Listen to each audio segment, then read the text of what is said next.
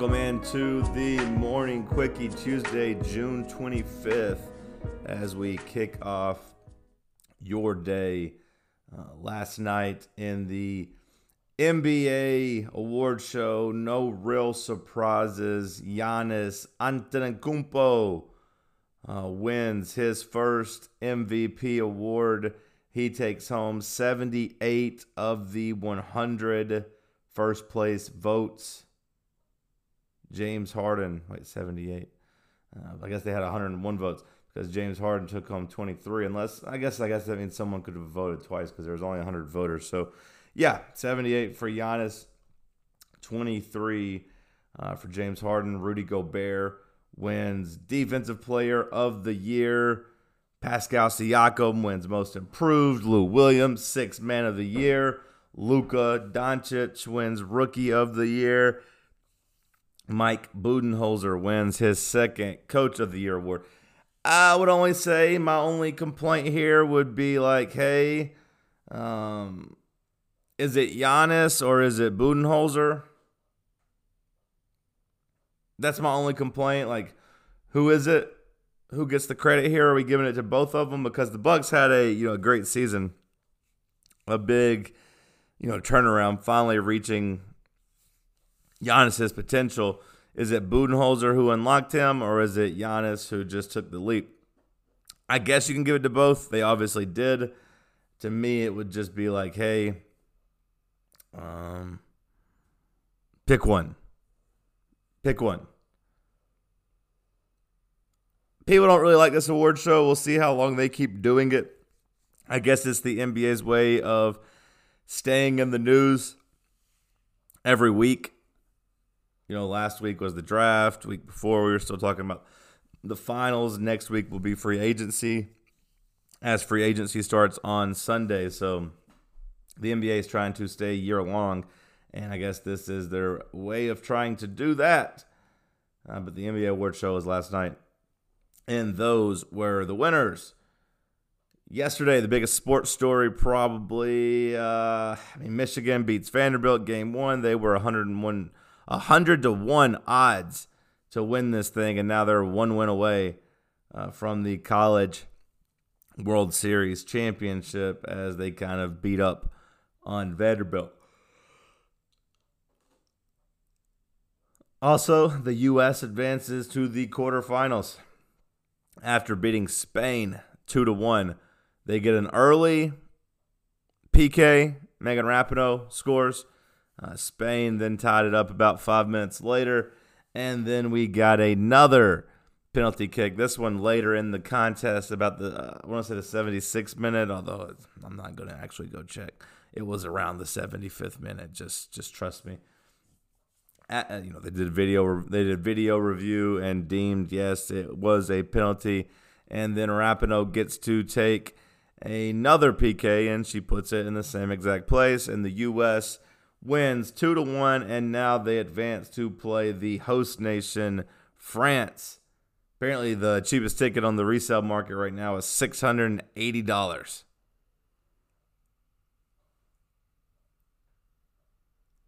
So that could be a raucous environment. We'll see. That one, the other quarterfinals, I think, are the ticket prices are in the $30, $40 range. This one's all the way up to $681. As high as $11,000. There are a bunch of $2,000, $3,000 tickets. So the U.S. versus France. There was talk, at the last group stage game, that the U.S. would be better off to lose that game to Sweden to get on the other side of the bracket from France to avoid them until the championship. America didn't do that. They beat Sweden. So they'll have to play France here in the round of 16, although, it's like I said on the radio, the U.S. shouldn't be dodging anybody in this tournament. That game is on Friday. Tiger Woods dropped from a wrongful death lawsuit. He had been named in a wrongful death lawsuit by the family of a bartender who crashed his car and died after leaving Woods' restaurant. Well, they have voluntarily dismissed Woods as a defendant, said, look, Tiger doesn't really have anything to do with this. He's not even the owner of the restaurant. He's just an investor. However, the parents of Nicholas Imsberger still has the lawsuit ongoing against the restaurant. It's called the Woods Jupiter. And Tiger's girlfriend, who serves as general manager. Tiger's probably happy that he hadn't put a ring on it yet, because he could still say, this is on you. Although Tiger, I guess, is going to end up paying for a lawyer, paying for the restaurant's lawyer. I don't know, but at least Woods has had his name taken off of the suit. He probably feels relieved about that. Those wrongful death lawsuits are always crazy. I mean, he was a bartender who his parents said had a drinking problem, and that the restaurant helped make that worse by letting him stay after close to drink. And I don't know how common that is.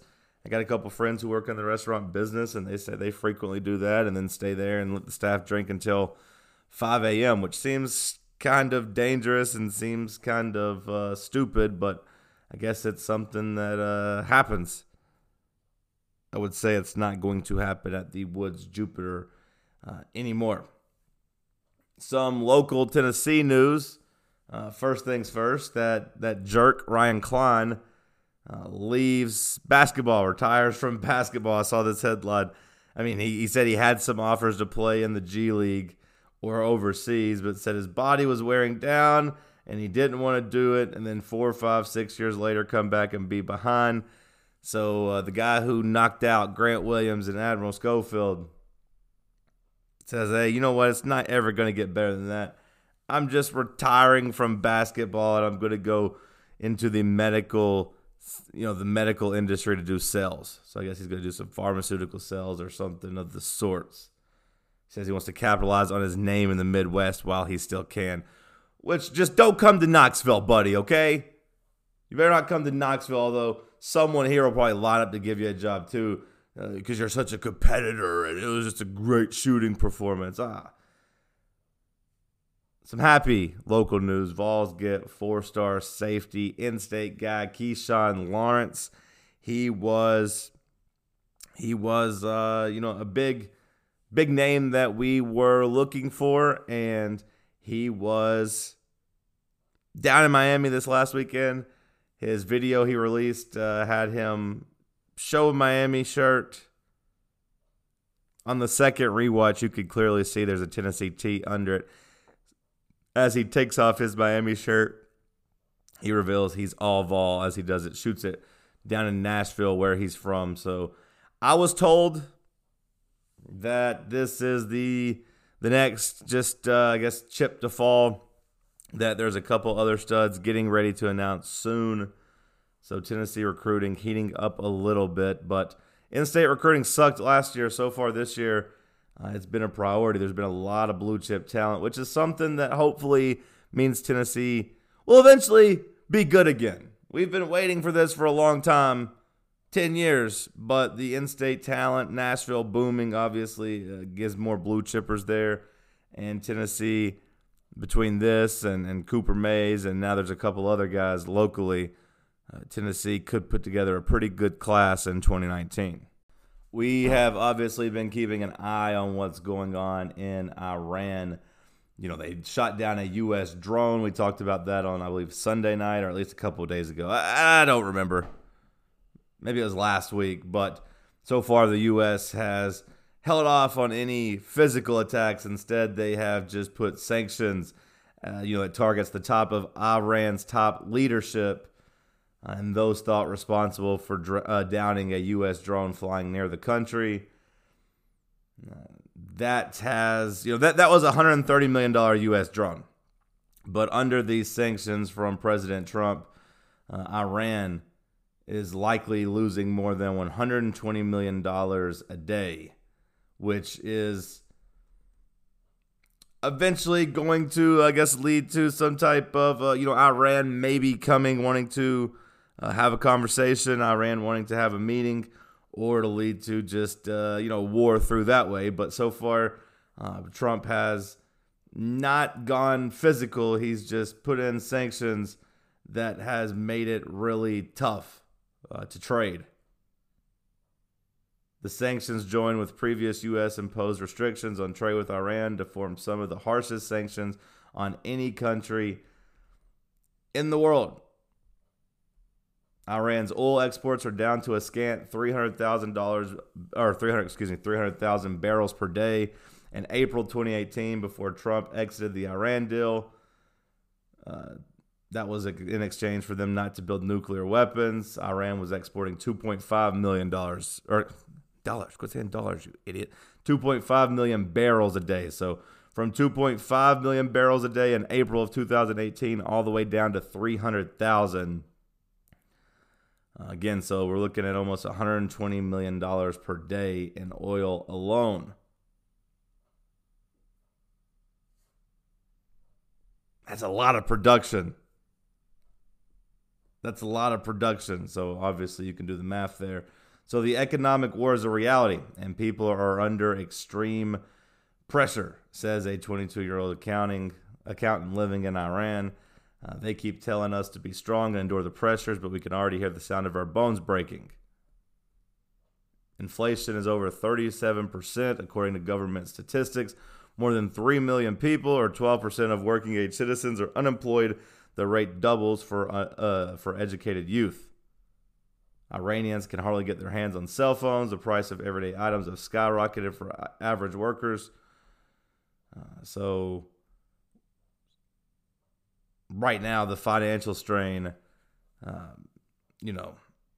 believes that this is going to... basically, the financial strain is what made the drone shoot down predictable. So many people think that was, Iran's first, blow in the war, basically to try to... I don't know what they're trying to... I don't think scaring the U.S. would be what they were trying to do, but they have, made it clear that they're unhappy with what the hell's going on over here. So financially is where the U.S. is trying to really squeeze Iran. Well, that's the sad news. Let's get some good news here. Amazon Prime. All right, Amazon Prime Day. That's when they do their big sales and everyone shops and everyone's happy. They announced that their day will be a full 48 hours this year. Okay, so you get 2 days. Amazon Prime Days will run from July 15th to July 16th. They'll give you 48 hours. It's expected to be one of the largest online shopping events of the year, obviously. Let's see. Let's look at a couple of deals they may have. Okay, let's see. Where are the deals?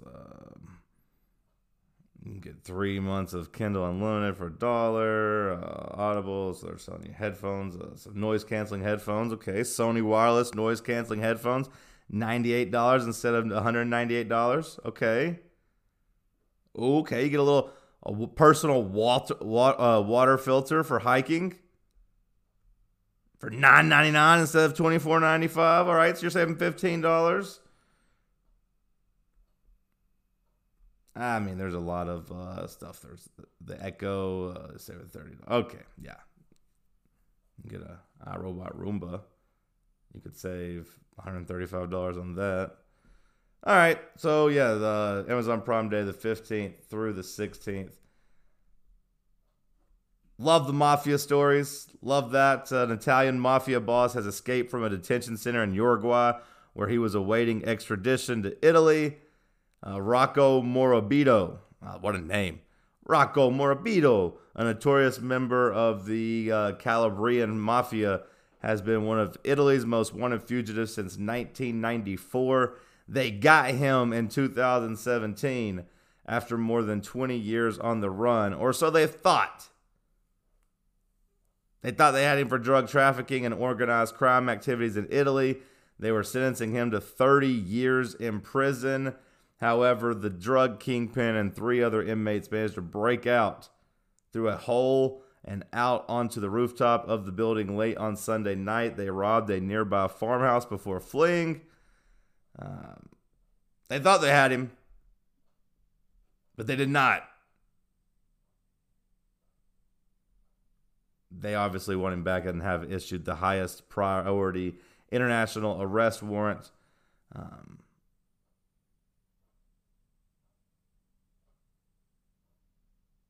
So now they're after him. Obviously, they think that he had some help inside to be able to do this. He is considered one of the most sought-after members of the family. He's one of Italy's most 5-wanted fugitives. He entered Uruguay using false Brazilian identification, including a bogus birth certificate. He lived in a local village. When he was arrested, he had 13 cell phones, an automatic pistol, 12 credit and debit cards, a large quantity of Uruguayan money, and 50,000 in U.S. cash plus currency certificates worth 100,000 U.S. dollars. I love these stories, even though we're not supposed to be rooting for the bad guy. I always find myself rooting for the bad guys, but we got a mafia member on the run escaping. All right, enjoy your Tuesday. We'll talk again on Wednesday.